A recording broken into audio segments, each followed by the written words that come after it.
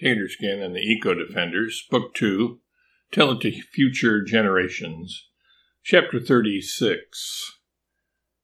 Keep your shirt on, Terry. Who made you the boss? The head woman, the top dog, the big cheese, the head honcho, the ramrod of this outfit? Alexis demanded to know. What? The pterodactyl replied.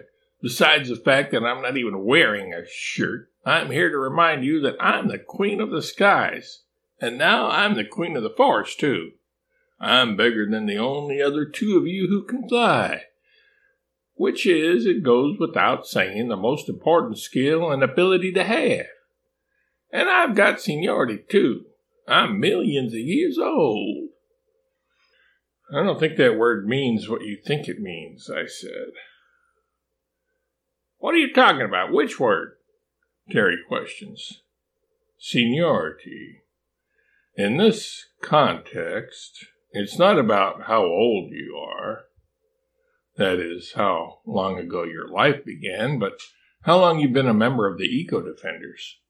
Albert and I share that honor. We were the originators and charter members of that august tribe, I said.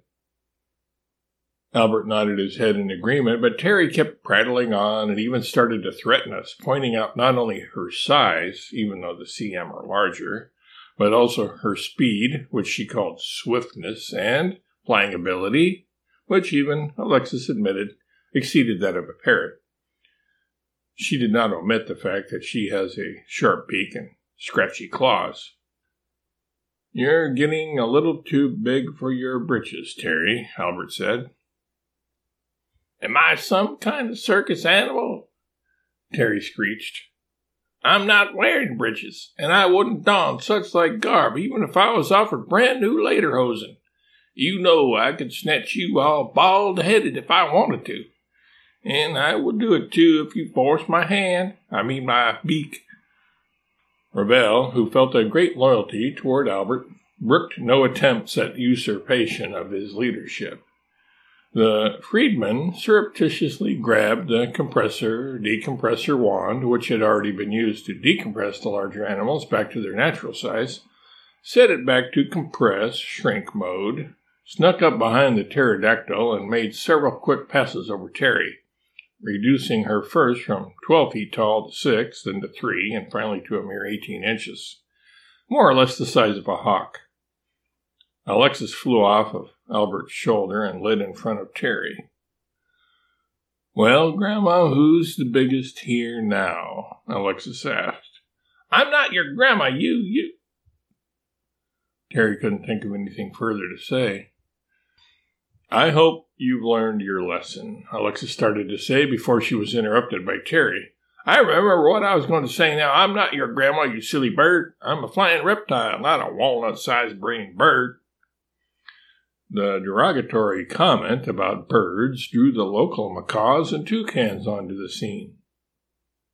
They were totally impressive, in both size and sartorial splendor.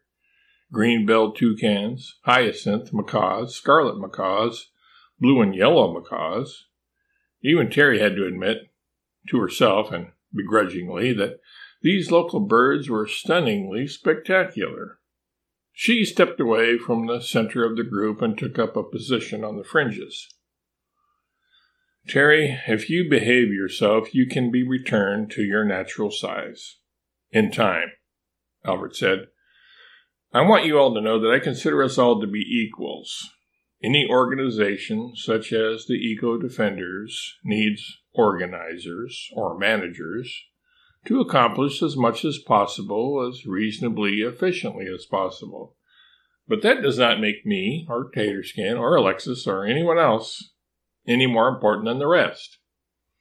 It's not size, although I love the CM, that makes us leaders. We are all large in heart, and that's the only largeness that counts. It's not seniority either, and it's not even intelligence. We are all full-fledged members of the Eco-Defenders. It is of little import when we became members. Simply put, we do what we can with the abilities and opportunities we have. Let us be united in our purpose and not think about rank or titles or any such things. This was another speech by Albert that has gone down in history as a pivotal one in the annals of the eco-defenders, and is sometimes referred to as the Amazon Address. Albert, Ravel, Chappaway, Alexis, and I discussed our plan of action. We decided it would be best to get some locals involved who knew the lay of the land. We asked the dolphins, manatees, macaws, and toucans about where they thought a good place would be for the eco-defenders to train new volunteers, and what was the best way to go about recruiting them. Hugh of the manatees and Boto of the dolphins said they personally were physiologically limited to the rivers, so they could tell those that lived in their watery habitats what was to be done, but that they needed someone to stay behind with them to first instruct them. Then they could swim up and down the river training others, including training them to, in turn, train still others. In this way, the denizens of the entire Amazon River and its 1,100 tributaries could be utilized. Rinky is the man, duck-billed platypus, for the job, Albert said. He can serve as head trainer and fill Hugh and Boto in on what they would need to relay to the others. These to be trained will include not only other manatees and dolphins, but also stingrays, piranhas, water monkeys, caimans, arapaima fish, and others who live in the rivers. As for the rest of us, I asked Hugh and Boto, that is to say, the mammals and birds, where would you recommend we meet for training? What is a well-known landmark that offers plenty of space for training? We wouldn't know, Hugh said, speaking for himself and Boto and their fellow creatures of the rivers. Maybe the birds would know. They get around some and can see far distances because of how high they can jump. We don't jump, we fly, Scarlet Macaw corrected Hugh. But you're right, we do know the country fairly well, although we individually normally stick to a somewhat circumscribed area. You might want to talk to, and she looked past us, pointing with her wing and said, him. We turned around and saw a jaguar stealthily creeping directly toward us, his head low to the ground, his eyes staring at us hungrily, or so it appeared to us.